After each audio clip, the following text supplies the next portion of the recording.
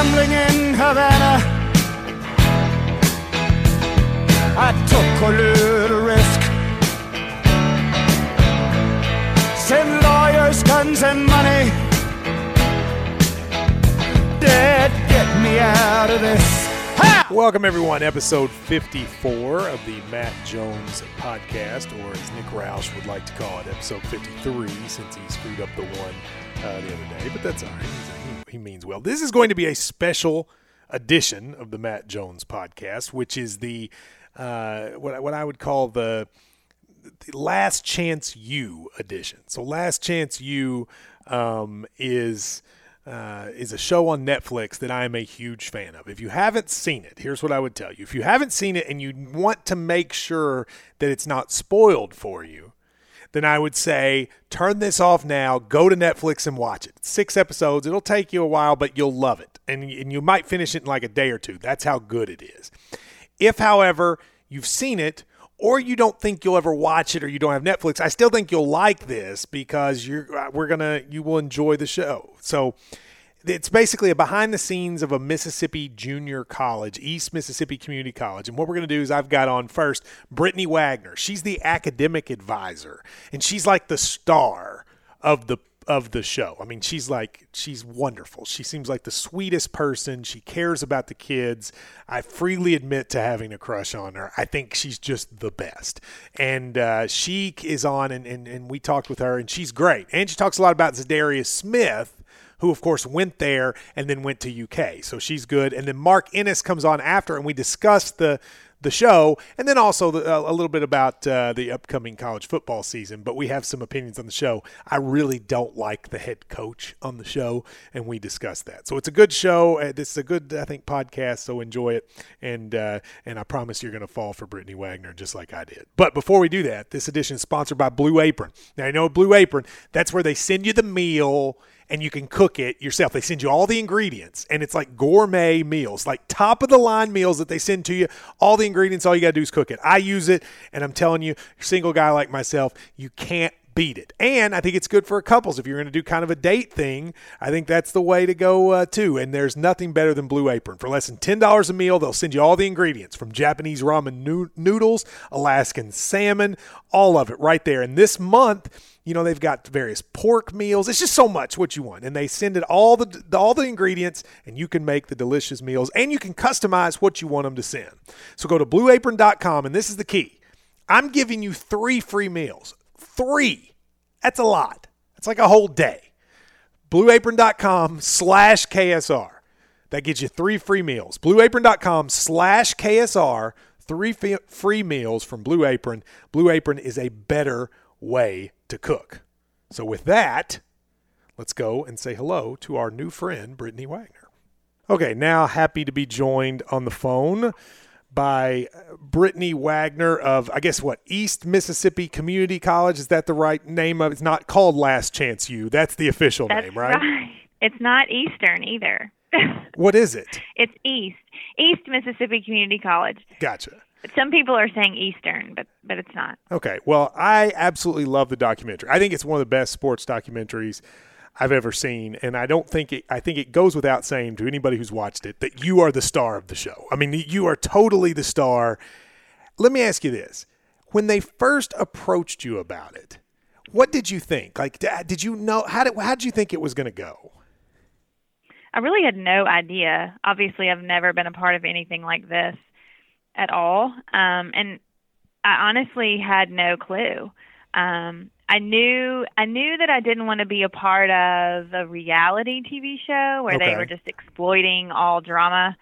I didn't want that, and I didn't want – one of my fears going in just from having a production company out of L.A. was, are they going to exploit the state of Mississippi? Yes. And I didn't want to be a part of that either, like for it to be a kind of a comedy about how we folks in the South, talk and do things. So I didn't want to be a part of that either. But I was just, I did my research and had many conversations with Greg Whiteley, who's the producer of the show, before I agreed to be a part of it, and realized that it wasn't going to be anything like that. But I had no clue. I'm probably going to get in trouble for saying this, but I didn't have Netflix when I signed on to do this. I understand. So I don't think I was totally naive at the scope of Netflix and just the audience that it reaches worldwide. So I don't think any of that hit me until after the show came out and I started getting responses and emails from people all over the world. Well, explain that to me. I'm fascinated by someone like you who all of a sudden the world spotlight sort of comes on, how that like changes everything. So like explain to me, since this came out, and it came out, how long ago did it come out? Was it like a month ago? It came out, no, it hasn't even been a month yet. It came out on Friday, July 29th. Okay. So it's been, 2-3 weeks maybe? Okay. Tell me how your life has changed in those 3 weeks. It hasn't changed at all. Well, but the attention has to have, hasn't it? I mean, yeah, the attention has changed. I mean, I had 171 Twitter followers on the 28th of July. When I went to bed on Friday, July 28th, I was told by a Netflix public relations person to write down my Twitter followers, and it was 171. And I am over 16,000 now. That's amazing. Because you were 13,000. You were literally 13,000 like Monday when I wrote to ask if you could be on. And that's I think I get about 1,000 a day. Is about where I'm at right now with my increase, I guess. So I mean, that's crazy. The messages, just people all of a sudden. It just blows my mind whenever I get on and read the tweets or I've gotten hundreds of emails from people and to read those and to see, some of them are lighthearted and funny, and then some of them are very serious, people with very serious situations going on or have come from backgrounds that were traumatic and in some way watching the show has inspired them to do something great. I mean, that kind of stuff is just totally overwhelming. And, I mean, I'm so appreciative and grateful. And it's funny to me because I think there's that line in the first episode where I say, I just wanted to make a difference in athletes' lives. And I wanted to be at the place where I could make the biggest impact. Little did I know when I said that, that I would be impacting way more than just college athletes at the end of this.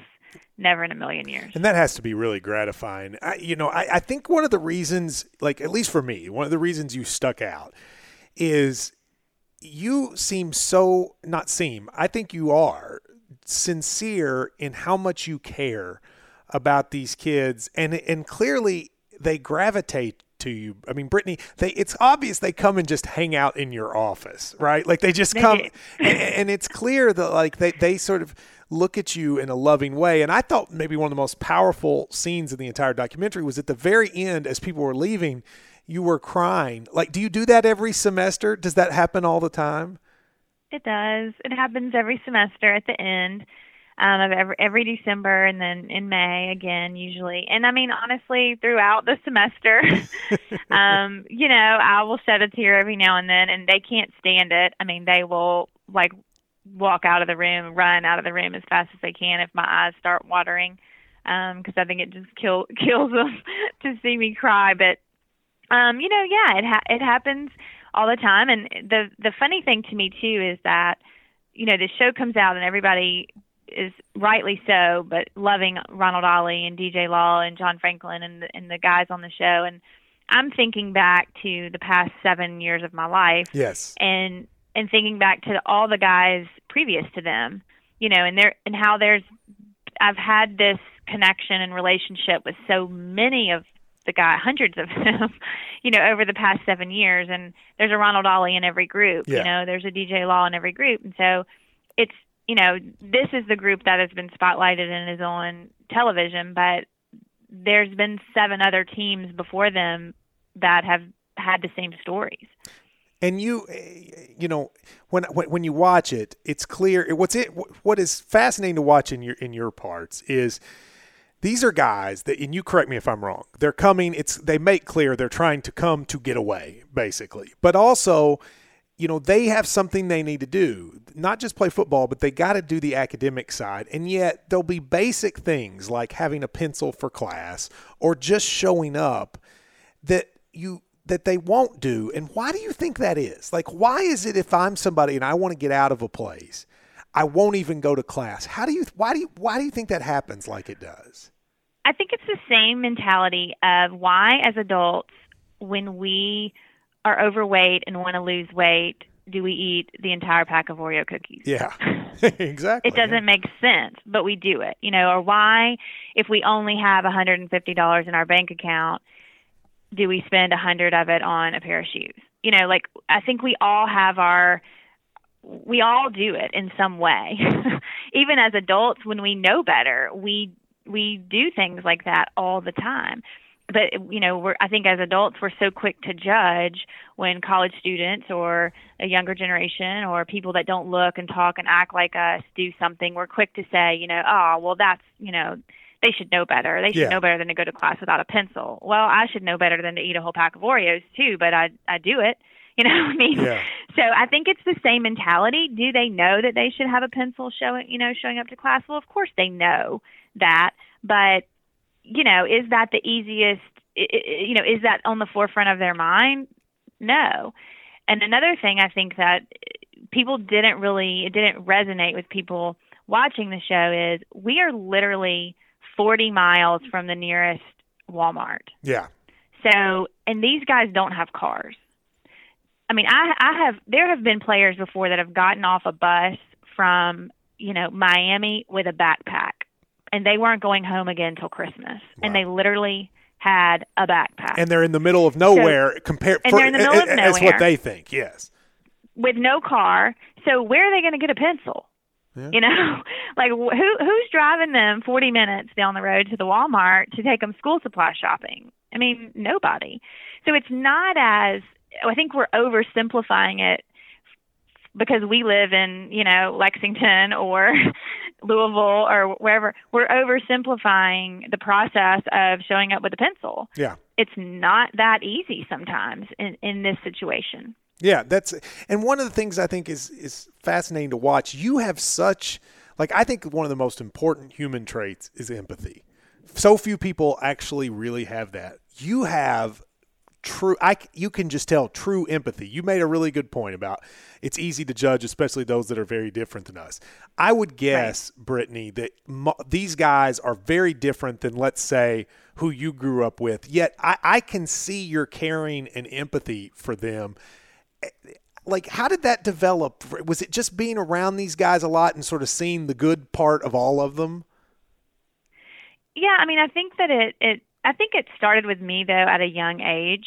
I think both of my parents are this way. My grandparents were this way, as far as just loving people, and understanding where people come from. I can remember my dad on Thanksgiving Day packing up plates of leftover food and us driving down to, areas of our town where people were not quite as fortunate as we were and just dropping off Thanksgiving plates to total strangers that we didn't know.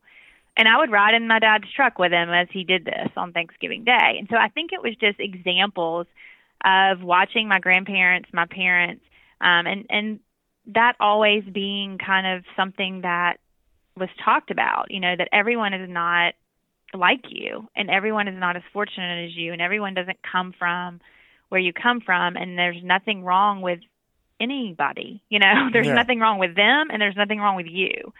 Like, there's enough good for everybody, pretty much, was the lesson that I think my dad kind of really instilled in me and my sister growing up. And I think it's carried over, and I've certainly had my moments. Obviously, as a college student, I was a typical college student who was self-absorbed and not very empathetic or understanding towards anyone. But I think, as you get older, you kind of go back to that upbringing of what's important in life. And, over the past couple of years, especially, I've really, since having a child of my own, I think, growing up, I think I've just really come back to those roots of, really trying to understand people and put aside judgment, because we've all, made mistakes. We've all had ups and downs in our lives, and I mean, that's what makes us great.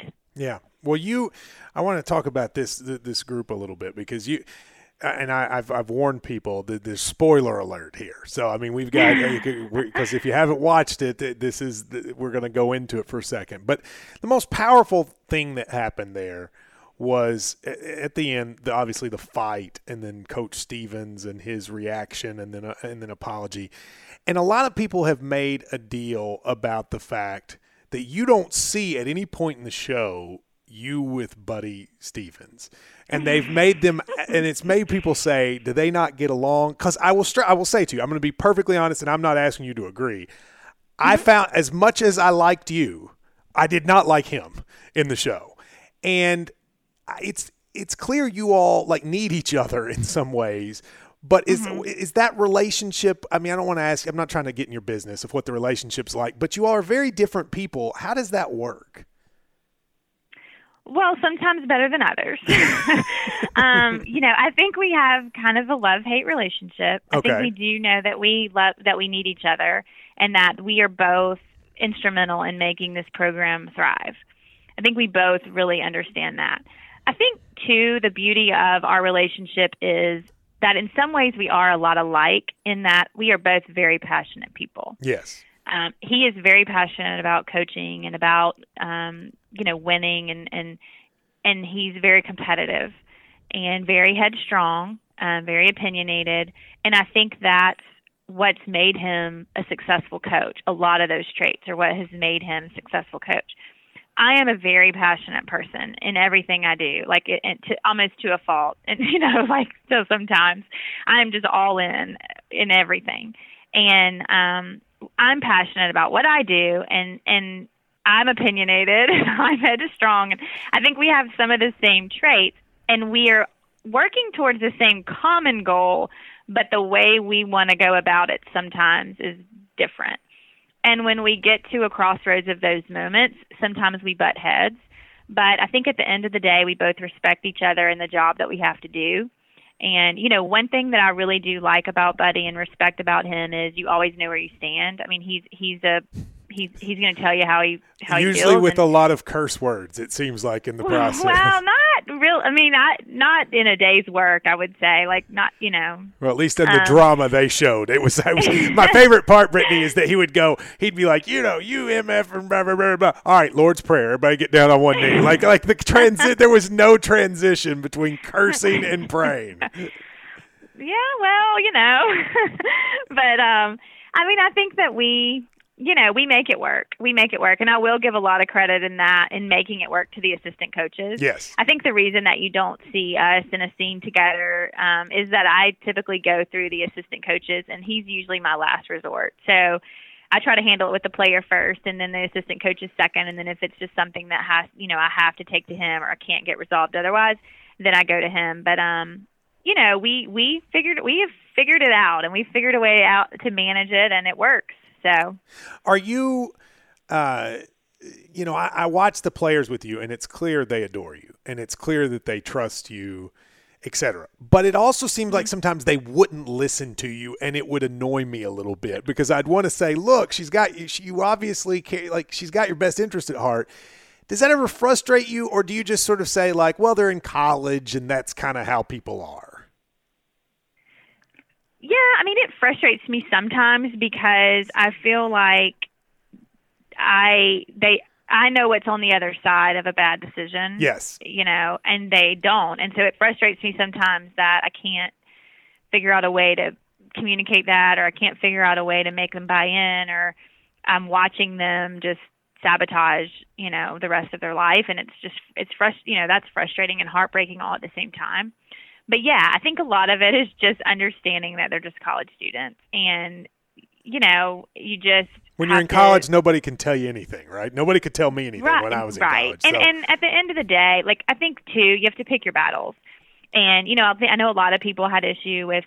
I've gotten a lot of stuff about tell them to put their phones up when you're talking to them, or they need to take their headphones off, or turn their music when you're talking to them, and I just feel like I have to pick my battles. And if every time they come in here, I'm nagging about put your cell phone up, turn your music off, take your headphones off, pull your pants up, don't say that word, don't say that word. Well, they're not going to come in here, you know, Yeah, that's number true. one. You're right. Number two, they're not going to talk to me because they're going to feel like, well, she's going to correct every word that comes out of my mouth. I'm just not going to say anything. So I feel like I have to allow them to be who they are, and I have to allow them to kind of figure out those things on their own. And there are times. This morning they were in here, and there was one. We were having fun and cutting up and kind of having a moment. Well, then that that moment was over, and it was time to get busy and get work done. And I did say, turn your music off, take your headphones off. Like okay, enough. It's time to do our work. And I just you didn't see very many of those moments, but I do pick my battles and allow them to just be who they are.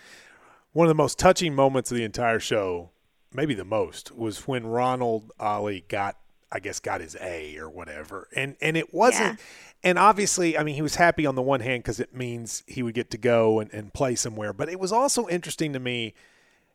It seemed to me that he appreciated, you said to him something like, see, you're smart, or something like that.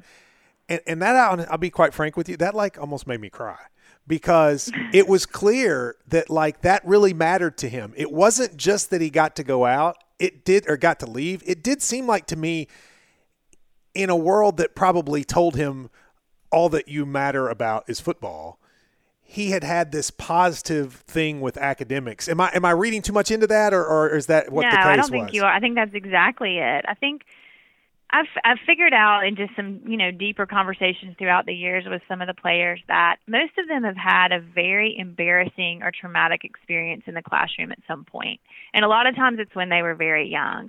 Whether they were going around the classroom and they gave a wrong answer and the whole class laughed.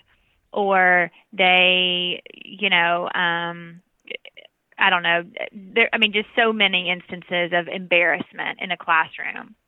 And I think a lot of them maybe were told, okay, well, football's the only way you're going to be successful because you're not very smart. Well, they all say that. A lot of them say that in the thing. They'll kind of act like the only way they can make it is with football. And I just like how you said that. Well, go ahead. I didn't mean to cut you off, but that's what you're saying. Right. Yeah. And I think that's been ingrained in their heads for such a long time that they now are at the point as young adults where they believe it. They believe that they're not smart, or they believe that they're, not going to be able to do anything else. And I think I've always said, if you can find a successful moment, if you can get a successful moment, and a lot of times it doesn't even have to be a big successful moment, but just a small successful moment in the classroom where they do something on their own and it's positive, it's a positive result in the classroom. A lot of times you kind of hook them, because then they realize like, okay, I'm not dumb. Somebody told me I was dumb, but they lied to me. I'm not dumb, or I can do this. Like, this isn't that hard. I can do it. And I think you saw that in the episode where DJ Law was finally, he was finally sitting down and I was making him write a paper, and it was like, see, like you can do this. But I think for a lot of them, they've never been made to actually put forth the effort to do it. So, the end result of that has been failure because they weren't really trying in the first place. And, I believe that with Ronald Ollie making the A in English Comp 2, which is a class that when he came into East Mississippi as a freshman, he didn't believe in himself enough to think that he could pass it. He was always, I'm never going to be able to pass English. I'm never going to be able to get out of here because I'm not going to be able to pass English. And so for him to have worked as hard as he did, which you didn't see a whole lot of the back work, the backstory on the work he put in for the A, but to work as hard as he did and earn it and really prove to himself that he could do it. I mean, I think that moment is just as valuable as the interceptions for touchdowns because it's the same feeling. He realized in that moment, I'm just as proud of myself right now, if not more proud than I am when I do something great on the football field. And I think that speaks volumes and carries over for years in their self-esteem and confidence. Yeah, I totally agree with you. All right, let me ask you about the guys, if you don't mind, who you had a couple guys there with you who ended up at Kentucky. Zadarius Smith, when he came here, I mean, I don't know how much you know. I mean, obviously he's in the NFL and succeeding. People loved him. People loved him here, Brittany. I mean, I loved him. We loved him here too. I thought he was awesome. I mean, he had this infectious smile that what you just thought was the greatest. And when he was here, when he finished, I brought him. He came and did my show at a remote. We were at a McDonald's, and we had 100 people in the crowd. And I watched as every single person came up and took a picture with him, and he would ask him, "What do you do?" Like, he would inquire, like things kids don't do, right? Like, he is a great kid. What was he like when he was there? He was the same, honestly. He was a great kid here. He when he came in as a freshman, I remember on his recruiting visit, when he came in on his recruiting visit, I sat down and talked to him one-on-one. And he had just started playing football at the time. He didn't play 4 years of high school football.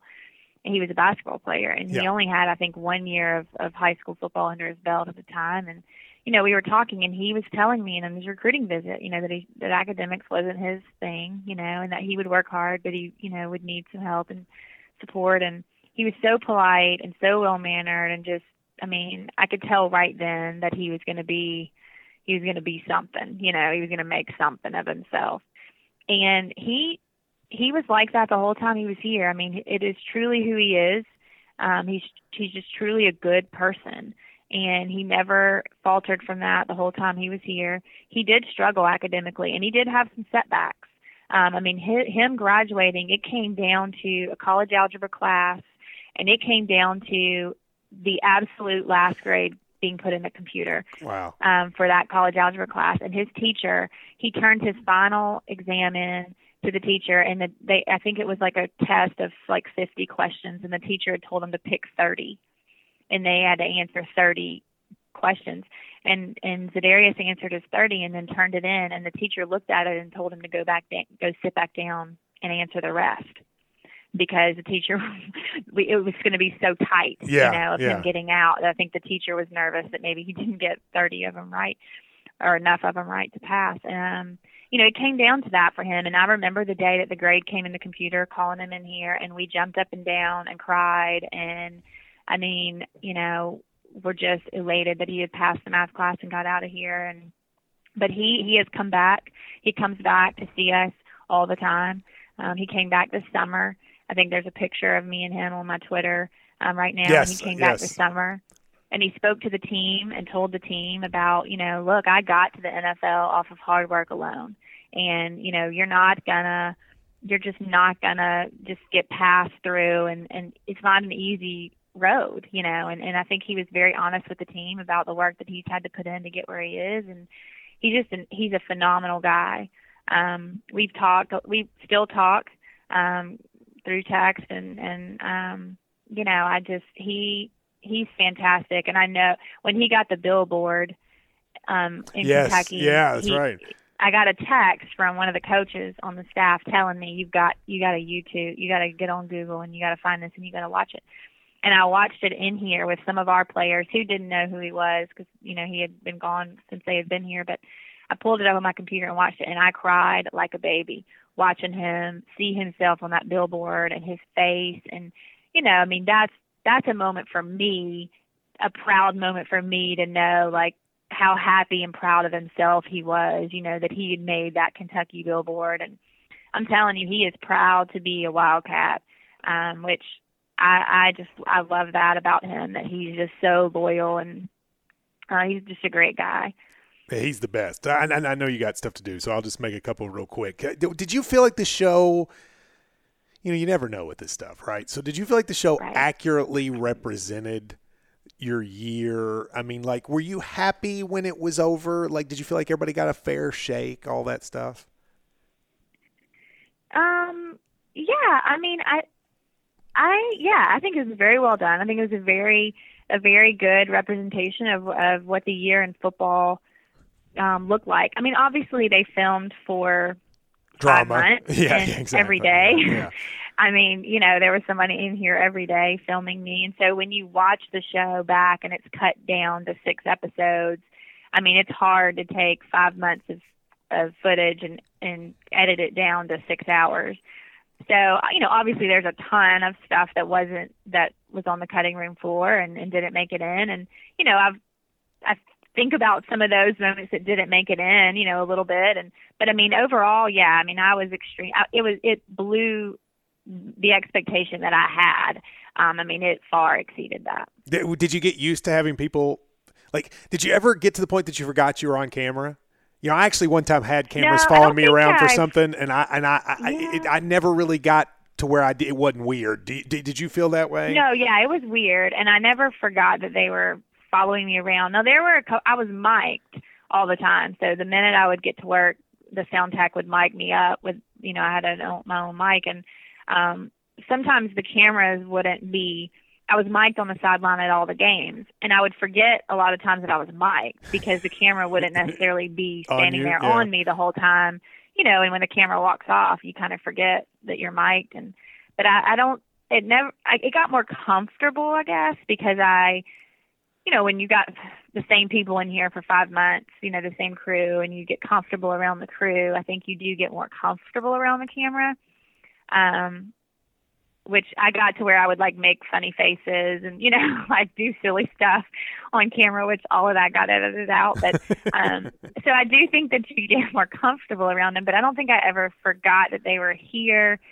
And, it was weird. I mean, it was weird when I would get up and go to the cafeteria and I'm walking and I know that there's a camera walking behind me, or, when I'm walking to check class and then you're walking and okay, there's a camera behind me, yeah, walking down the hallway. And I mean, people look and it's just, yeah, that never gets, I never got comfortable with that. Well, they're renewing the show, I see. So there's a season 2. Are they taping that now? Or are they about to start taping it? We had our academic orientation that was on season 1. We had it Sunday night and we started class on Monday. So they were here for that Sunday, and then they were here for the first day of school on Monday, and then they left, and they'll come back on this coming Monday with a full crew. So, and we'll be taping till December. So, will it be different for you this time? You think? I mean, do you think you'll think about what you say, knowing how it came off, or are you just going to try to put it out of your mind?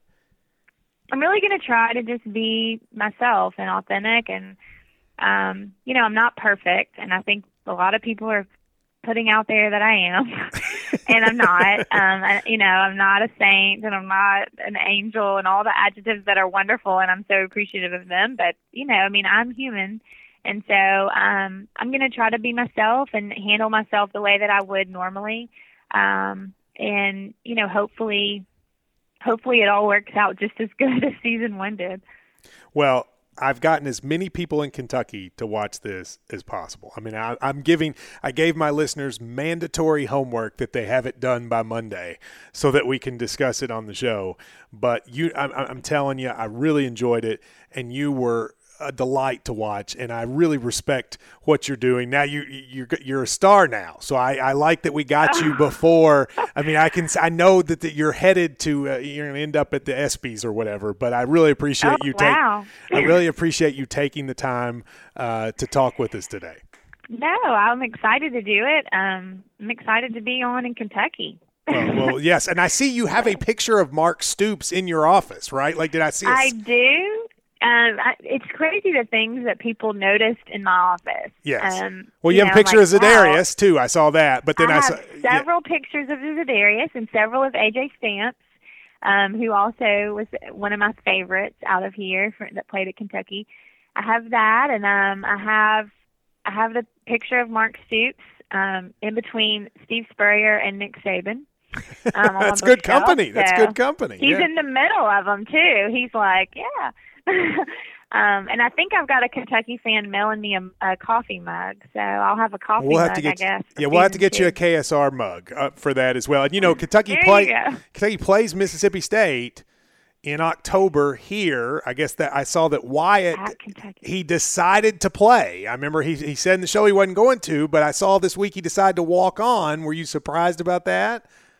I was really excited for him. I think that, I think Mississippi State at the last minute had maybe a quarterback position open up, and I think they reached out to him, and it worked out, and I'm so happy for him. I think that's one of those things that he was just doing himself, he was being patient and just kind of doing what he thought was the best thing to do, and then things work out for him in the long run too. So we have 3 quarterbacks right now in the SEC, with him at Mississippi State, John at Auburn, and then Chad at Ole Miss. Well, he seems like a good dude. Like, he just seemed like the kind of guy I would really like. He's got that Mississippi drawl, and I really like that guy a lot. He's just a good old country boy. That's exactly right. Yes, with his camouflage hat. So I'm just saying, if you ended up coming to Mississippi State in Lexington, I'm sure you'd be a lot of people here would be happy to have you, and you could see Wyatt. I'm just saying. Yeah. Well, here's what you need to do. You need to get Kentucky to hook me up, and maybe I can do like an autograph session or something. Listen, I can tell. Listen, you be careful what you say, because I'll make it happen if you're not careful. All right. All right. I'll be glad to. That sounds like fun. All right, Brittany Wagner, Last Chance U. Thank you very much for taking the time. We really appreciate it. Thanks, Matt. Thank you. All right, take a break here just 1 second to talk about Vistaprint.com. Vistaprint you in 500 business cards, $9.99. You know about it. Just go and do it. What are you waiting on? A high-quality card with thick stock, brilliant finish, designs, whatever you want. You could design them. They'll send them right to you, 500 for $9.99. It's a crazy deal.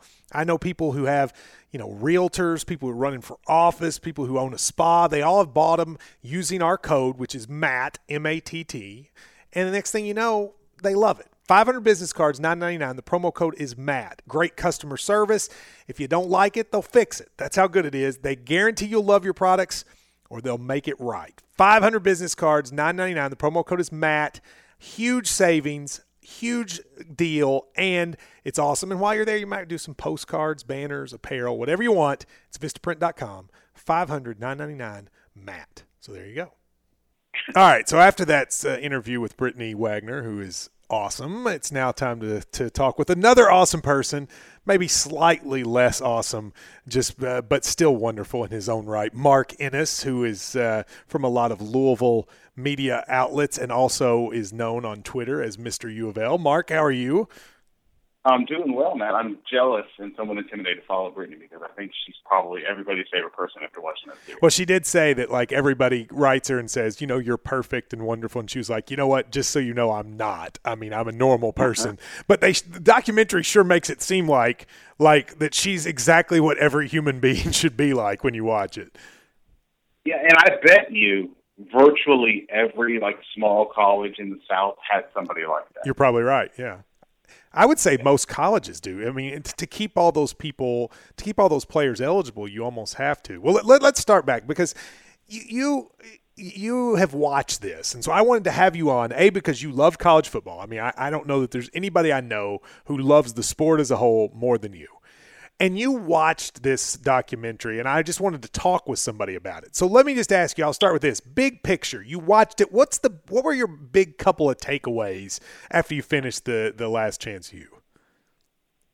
The big takeaways were her and sort of what she does, and how I think she really, embodied a lot of – and I'm not belittling her because I think she's sincere, but she really – showed, I thought, kind of the phoniness of the academic stuff in college sports. And there were a couple of quotes from her in the first episode that I thought by the end were really telling. She said she considered herself an eligibility specialist. Well, now wait a minute. I don't know if I totally buy the phoniness. I mean, what do you mean by phoniness? Meaning what? I want to be clear. I don't think she's phony at all. What I'm saying is the emphasis so much is on just staying eligible versus really learning anything. To the point that she even said, "I'm an eligibility specialist." And I thought, but do those things have to be more concentrated? Do they have to be mutually exclusive? I mean, I talked with her a little bit about when Ronald Ollie gets an A in that class, and how it was clear that part of what made him so happy was not just that he had done it, but that he had gotten an A, right? Like that he had actually, I think she even said to him, see, you're smart. And you could tell in looking at him that meant something. So can they not both be true? I think they can, and you would accomplish one if you really focused on the other, right? Like everybody would be eligible if they really were focused on learning. But I think by so much emphasis on eligibility, it seems like what they're really trying to say is like, please just don't blow it for yourself versus like learn something while you're here. Because she even talks about like, when I tell you this is your A class, it needs to be your A class, stuff like that. That it seems to kind of betray that they're actually trying to learn that. All right, now hang on, Mark. I mean, let's be fair. All right, I love to learn more than anybody. Yet when I was in college, ultimately, I mean, I wanted to learn, but what I really wanted was to get good grades, right? Like, I mean, at some point, and to like finish college. I mean, I think, isn't that just what every college student does to some level? I mean, you have classes, you're like, all right, I'm going to take this art history class because I've heard this is kind of easy. Don't we all do that? Yeah, that's probably fair. I'll be fair, but I think that's true. But I think in this case, again, they're not talking about like getting, like it's just kind of a don't fail. And you're not trying to get you're ahead. Not from, but like, I mean, but for those kids though, don't fail. Like, look, I was really good at school, but to be honest with you, I don't consider that much of an accomplishment because it always kind of came natural to me. I know that sounds weird, but it just did. So it wasn't like I could get really good grades and work very little. But if you had asked me to go play any sport, I would have had to work my tail off just to even be okay. Isn't it just the reverse for these kids? Like, it doesn't come naturally to them, so they have to work their tail off just to do enough, like I would to even fathom playing like the lowest level of college football. Oh, no, that's true. No, I think you're right about that. But I think, well, let me back it up. I don't want to say like the academic part is just phony. I think I should maybe back up even a little bit farther. What it really shows is like the whole idea of like they get paid in an education. Okay. Like maybe that's what's phony about the whole thing. Maybe it's clearly not what's happening. Yeah, maybe it's the case though. I said this on the radio. Isn't it a little weird that we attach football or any sport to school? Like, it's the weirdest marriage possible.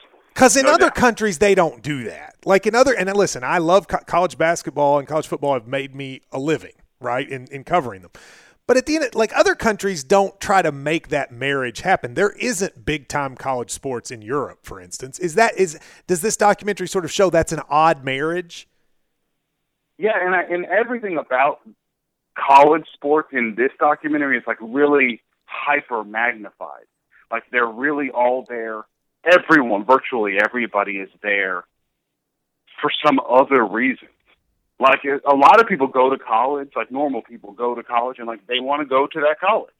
But like none of these guys want to be there. Well, some of that is, but some of that though is also, Mark, I mean, did you go to, I don't think you went to community college. Some of that is, I think that community college is by its very nature a step to another place because you can't get like a 4-year degree there.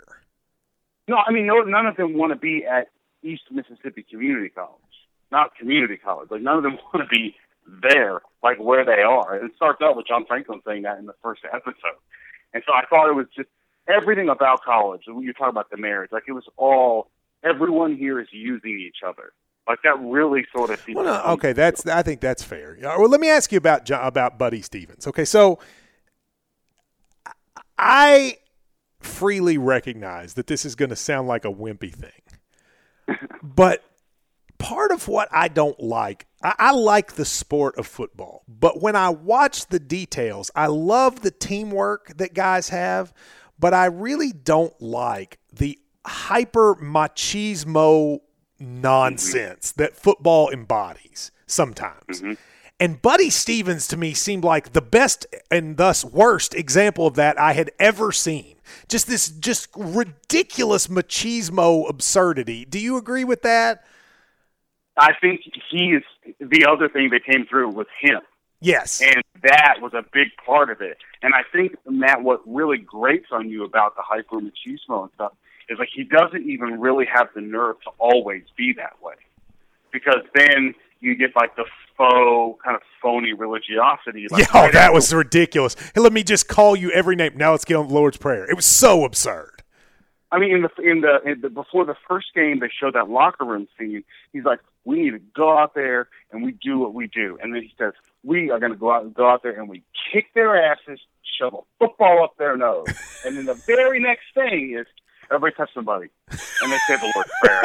Yeah, I know exactly what you're saying. Let me tell you something, Mark. I'm amazed those players even tolerate him. You know what I mean? Yeah. Well, I think, Calipari, you're very close as anybody is to sort of him and like his day-to-day and his game day behavior and that sort of thing. And he really gets on guys in game. And Petrino and Patino, they keep their players alive.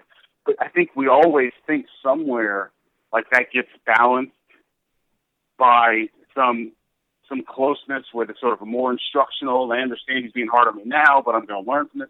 Like, he doesn't ever seem to balance it. He's just like loud and kind of wild.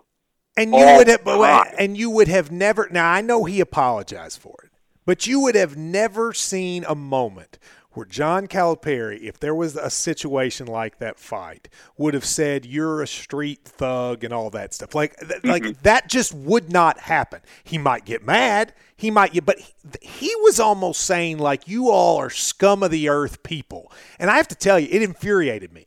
I mean, this is a dude who had punched a ref, okay? And maybe you can say the ref punched him first, whatever. I don't care. He was still, like, he lost his mind. And then when they lose their mind, they're street thugs. If I was those players, I mean, I'm amazed they didn't all just walk out. And they almost did, it looked like. Yeah, at first, when I saw their reaction to his like post-game speech where they basically called the game off after the big fight, yeah, and where he calls them a thug and all that stuff, I thought, they wanted to just basically like avoid blame. I thought the players. But then the more, I thought they were a little out of line in like their reaction, but the more I thought about it, during this season, like you said, he got suspended in the game because he didn't do any of the things he just screamed. Exactly. He was the same way. If one of them had hit a referee, they'd be banned from college football forever, right? I mean, they would have. Right. Yeah, no, absolutely. And there's also the scene where he just destroys John Franklin. For kind of his reaction to a score right before halftime. So, I mean, he didn't embody, and this is something I constantly, like, I try to let people be inconsistent and not think they're phony. Like a lot of times you believe things and people have ideals. Yeah, people can, yeah, exactly, you're right. You're not phony, but I try really hard to be like, maybe he wants to be a certain way, but when he gets out in the field, his emotions get the best of him, because I'm like that. But I think he's really phony. Well, or else he's just a maniac. I mean, I want to go back to my machismo for a second. And that's not to say everybody is like this, okay? Like, I found Rich Brooks, for instance, to be a very level-headed, calm guy. He would get angry, but he also had moments of sort of normalness. And I like Mark Stoops, et cetera. And I know you've known Bobby and Charlie Strong, et cetera. But I also think there's this notion somehow that because these guys are somehow good at football, that makes them normalized human beings. And I feel like a lot of football coaches seem to me to be like maladjusted people on the college. Like, I don't think Nick Saban's a normal person when I hear him talk. That doesn't mean he's a bad person. I don't think he's a bad person. But I think Buddy Stevens is a little bit of a maniac. I really do. Like, I saw almost nothing redeeming in him. Did you? No, and I felt like I wondered if the stuff that the ham-fisted, like the religiosity and like that, there was a whole scene of him at home with his girls, like that felt like fake. Yeah. And the crazy guy in the football stuff, that seemed like the real him. And I'm with you. There's something, this doesn't happen in basketball. It doesn't happen in baseball. And it's probably like just the nature of the game because it's by far the most physical one. But there's so much of a tendency, and you see it in the NFL even more, where football goes from being football to almost like pro wrestling. Yeah. And that's when I'm with you. That's when I'm just like, I can't watch this foolishness and the macho stuff, which wrestling way oversells on purpose. It happens in football, and you're like, you look like an idiot. Yeah, I mean, the other coaches. So, like 5 or 6 years ago, when I would be, I was so career driven that sometimes I did really dumb things, and I remember Drew Franklin probably played this role for me, that sometimes when I would walk away, Drew Franklin or Ryan would try to fix whatever I had just done. Oh, yeah. I felt like that the other guys were like that. Like the offensive coordinator and the quarterback's coach, I found to actually be really likable guys who seemed sort of sensible. And after that fight, I think the offensive coordinator was kind of trying to say, hey, man, what do you expect these guys to think? And it was like they were having to be the adults as their petulant child coach the team. Yeah, no, I think you're right. I think the offensive coordinator, who also did those quick chapels and is, I guess, now the coach in waiting, he seemed to be the guy that comes in behind him and is like, all right. And I think every, like, super hard-ass coach is smart to have that guy. So I don't know if Buddy Stevens does it on purpose, like it's a good cop, bad cop thing, or if he's just been lucky to have a guy, but I'm not sure if he didn't have some of these guys on the staff that would wear you out quickly if you didn't have somebody sort of coming behind you and soften some of these guys up. And that's probably a role Brittany Wagner plays too. You've spent more time than I have in the sort of, I mean, I know you didn't play college football, but you've spent more time in the kind of, locker room football thing, and Mm-hmm. you follow it nationwide. Do you think was the dynamic there normal, or was it okay, really weird coach and then a crazy year where odd things happened? I mean, PTI is talking about Mississippi community college football, or like is this just like they hit the gold mine jackpot, or is this sort of emblematic of college football? Well, I mean, I don't think stuff that's like happened to them. I mean, geez, can you think of a college, like a major college coach that hit a ref?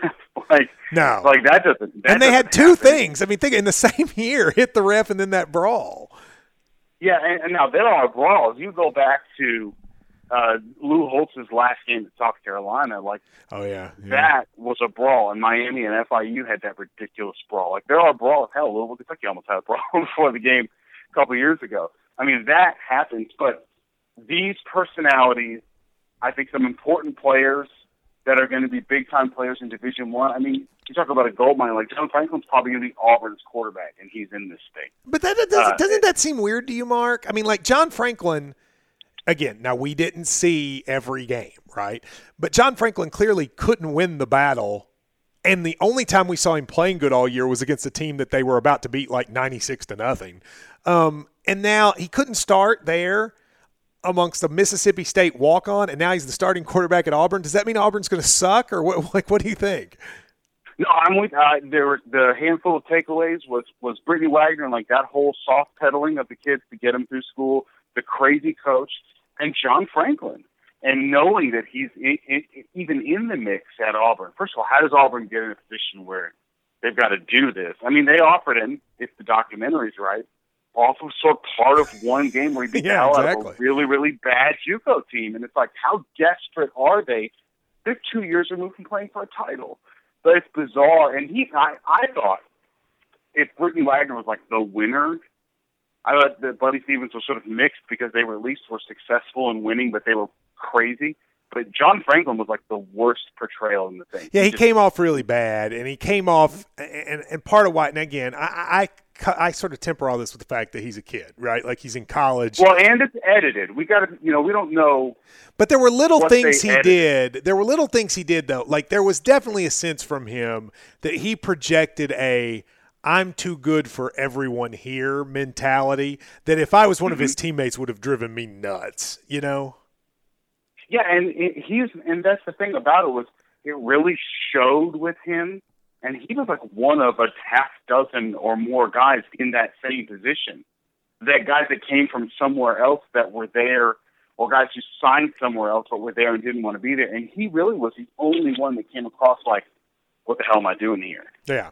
The one time I thought he came off well, I thought there were two things. One, it seemed like, considering they were competing with each other, he and the Wyatt kid seemed to get along and seemed to root for each other. And then the one time, I can't remember who it was, someone got a scholarship to, Nicholls State or something, and he looked to be genuinely happy for the guy. Like, I thought those were kind of two positives, but you're right. Otherwise, maybe not the best portrayal.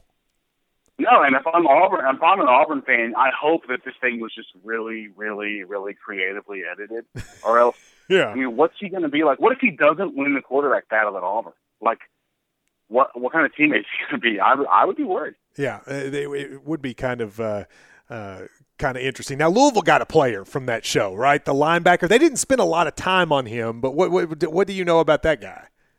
Well, he was the only one of a Georgia class, I think maybe the last one when Grantham was there, that didn't qualify.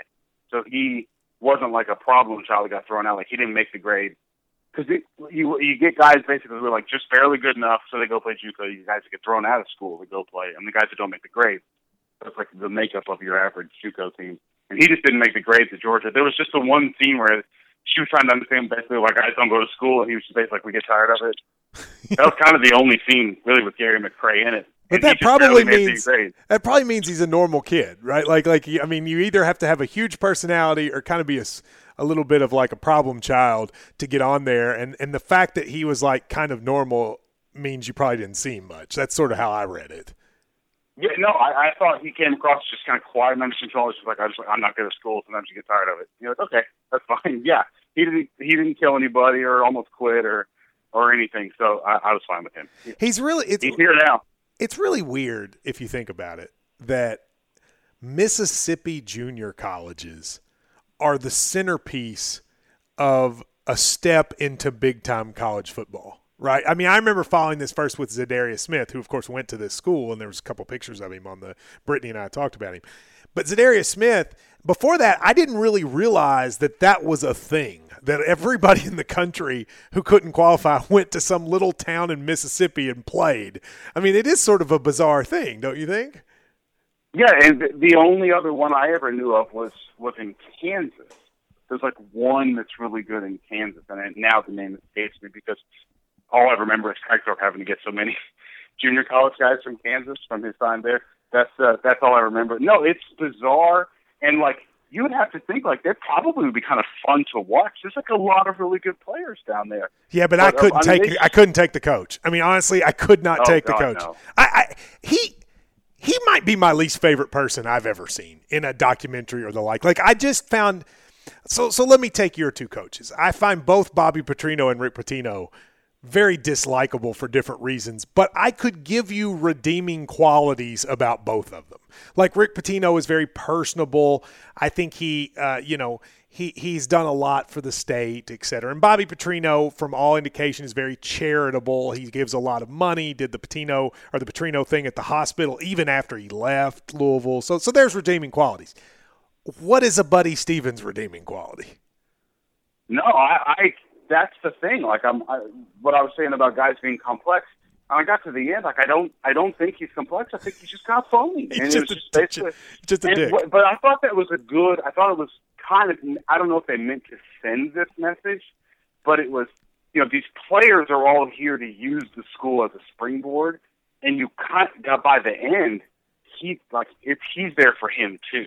Oh, yes, definitely. Because he would talk about keeping this train running and all that stuff. But I didn't get the sense, although to be fair, Brittany Wagner did say that Zadarius comes back there every year. So but I just didn't get the sense besides that.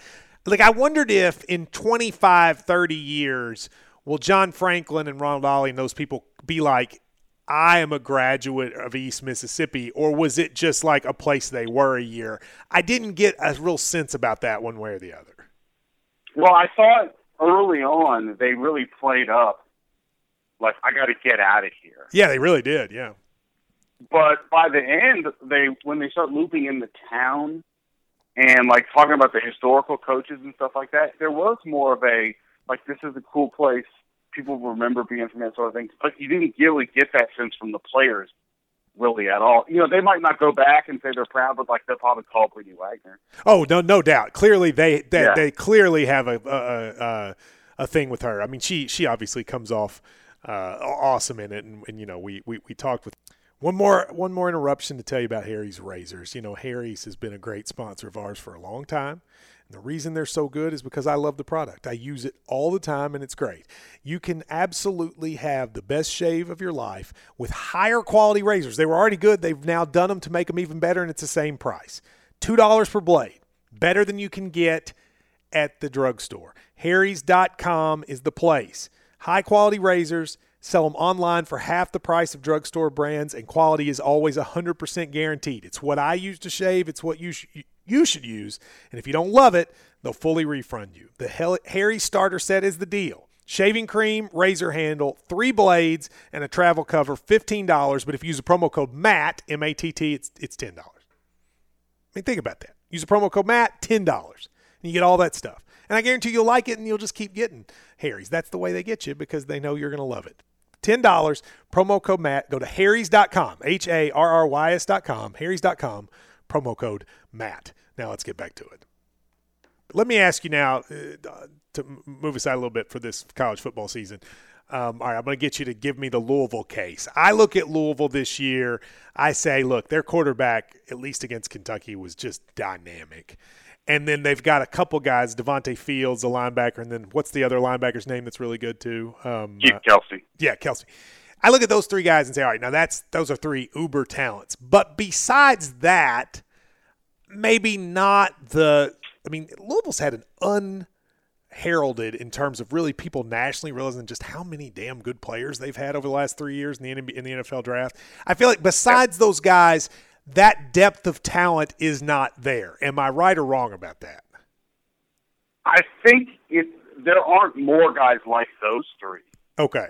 I think those 3 really stick out. But I think what Louisville's done really well, and it started with Charlie, was I think like the worst players have gotten a lot better. Like the floor, when they started digging down into the depth chart, like it's a lot better. I don't think Louisville's ever had a better group of wide receivers, and that's saying something. I think they've had some good groups of wide receivers, but I mean, almost all of them were rated 4 stars by somebody out of high school. But if I took Lamar Jackson and Devontae Fields off the team, it'd be very different. Would you say Kentucky and Louisville would be equivalent rosters? They would be close. I think Louisville's got really good front 7 guys besides Devontae Fields, and I don't know. Kentucky's that's Kentucky's weakness. So but they're similar. But I think Louisville's really got at least right now, I think a lot better quarterback and like play calling kind of designing mind together. That's a good combo. Let me Lamar Jackson, as he had flashes of greatness all year, but he also would look bad sometimes. And then against Kentucky, he looked unstoppable. Did he turn a corner, or were we just terrible in defending him? I think you could dismiss him as like we're terrible defending him if he didn't play so well in the bowl game too. That's true, he did. That's a good point. Yeah. Yeah, in the bowl game, he became the 3rd guy ever to have 200 rushing and 200 passing in a bowl game with Vince Young and Johnny Manziel. Like he was crazy in the bowl game, and Texas A&M, like that's a really good defense. They've got multiple guys that are going to play in the NFL in that defense. And I think the most encouraging thing to me about Lamar Jackson was against Kentucky, like, this is not to rub it in, you understand this, but it was kind of the same 4 or 5 things, and it was just working. But they did a lot of different stuff against A&M. He got under center. They threw play action. Like, he looked like he really sort of came along in the 3 weeks from the end of the season to the bowl game, and if that sort of thing continues, it's going to be so lights out. It's been funny to me, all the interviews where they're like, basically like, yeah, I didn't know what the hell I was doing last year. And I had found that hysterical, because if that's true, then it's really going to be crazy this year. Yeah. Well, but see, I try to talk myself into UK football by saying, until Lamar Jackson, we were kicking your ass, right? And even the year before, until Devontae Parker became Devontae, we were kicking your ass. Like, can I not make myself feel better with that? You can. you certainly can. But if you basically take 6 out of the 8 quarters of the last 2 games, they really haven't been all that close. And I don't know what happens to Kentucky. Like they come out of the blocks good. Maybe it's depth. I mean, I don't know. I mean, I think Stoops just kind of goes to pieces in games that he really, really, really wants. Yeah, and then that's just gets a little better. That's a worry of mine. Let me ask you this, and then granted, you're a Louisville guy, right? But do you think Mark Stoops succeeds at Kentucky?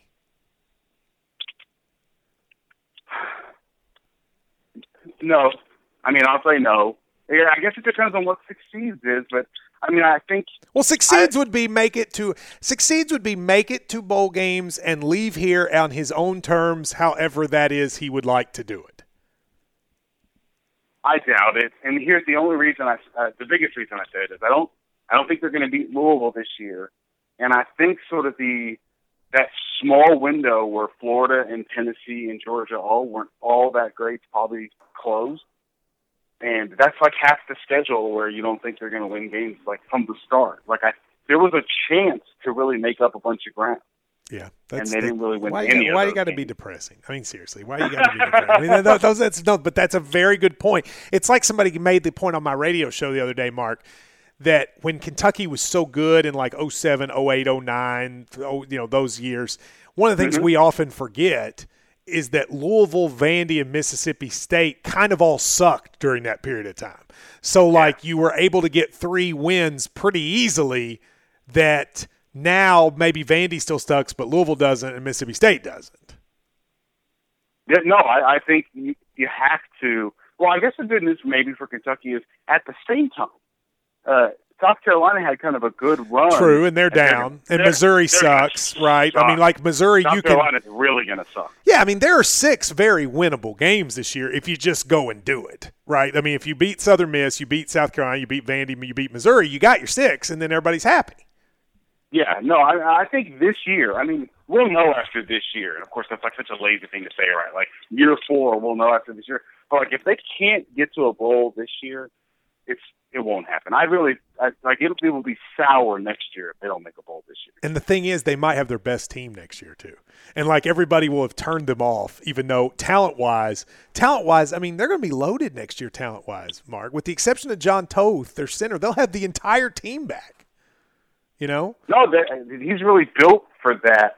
And I do have a lot of sympathy for what he inherited because it was brutal, nothing. Just brutal. Nothing. Well, last thing, after the lawsuit was filed again, alleging who's Matt's mole.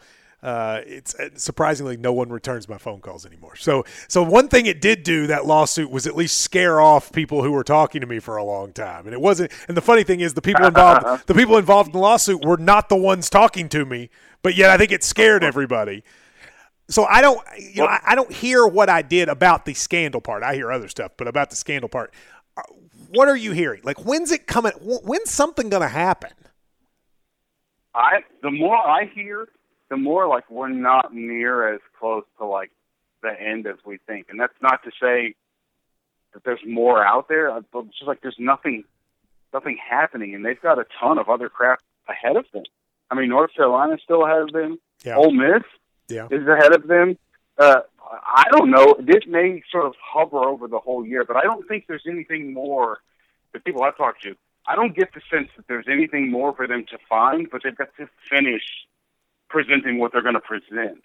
Yeah. And I think everybody kind of agrees what's happened. I think the one thing out there is where'd the money come from, right? Isn't that the kind of one thing hovering? Yeah. No, completing kind of that circle, was he really doing this all by himself, or were they able to sort of show Which no one believes, right? You don't believe that. I have no idea. Oh, come on, Mark. You don't believe that. You don't believe that he had to. Oh, I see. You can't. I know you can't say you're like Ryan with Matthew Mitchell. You're just a line you won't cross. But you can't believe that Andre McGee had all that money himself, right? I doubt it. Okay. All right. I'll let you off with that. Take that? Yeah, I'll let you off with that. Give me who's playing in the national championship game this year. Oh, boy, that's a really good. I think I think Clemson will make the national championship game again. And aren't you a fool if you don't pick Alabama at this point? Like, don't you have to?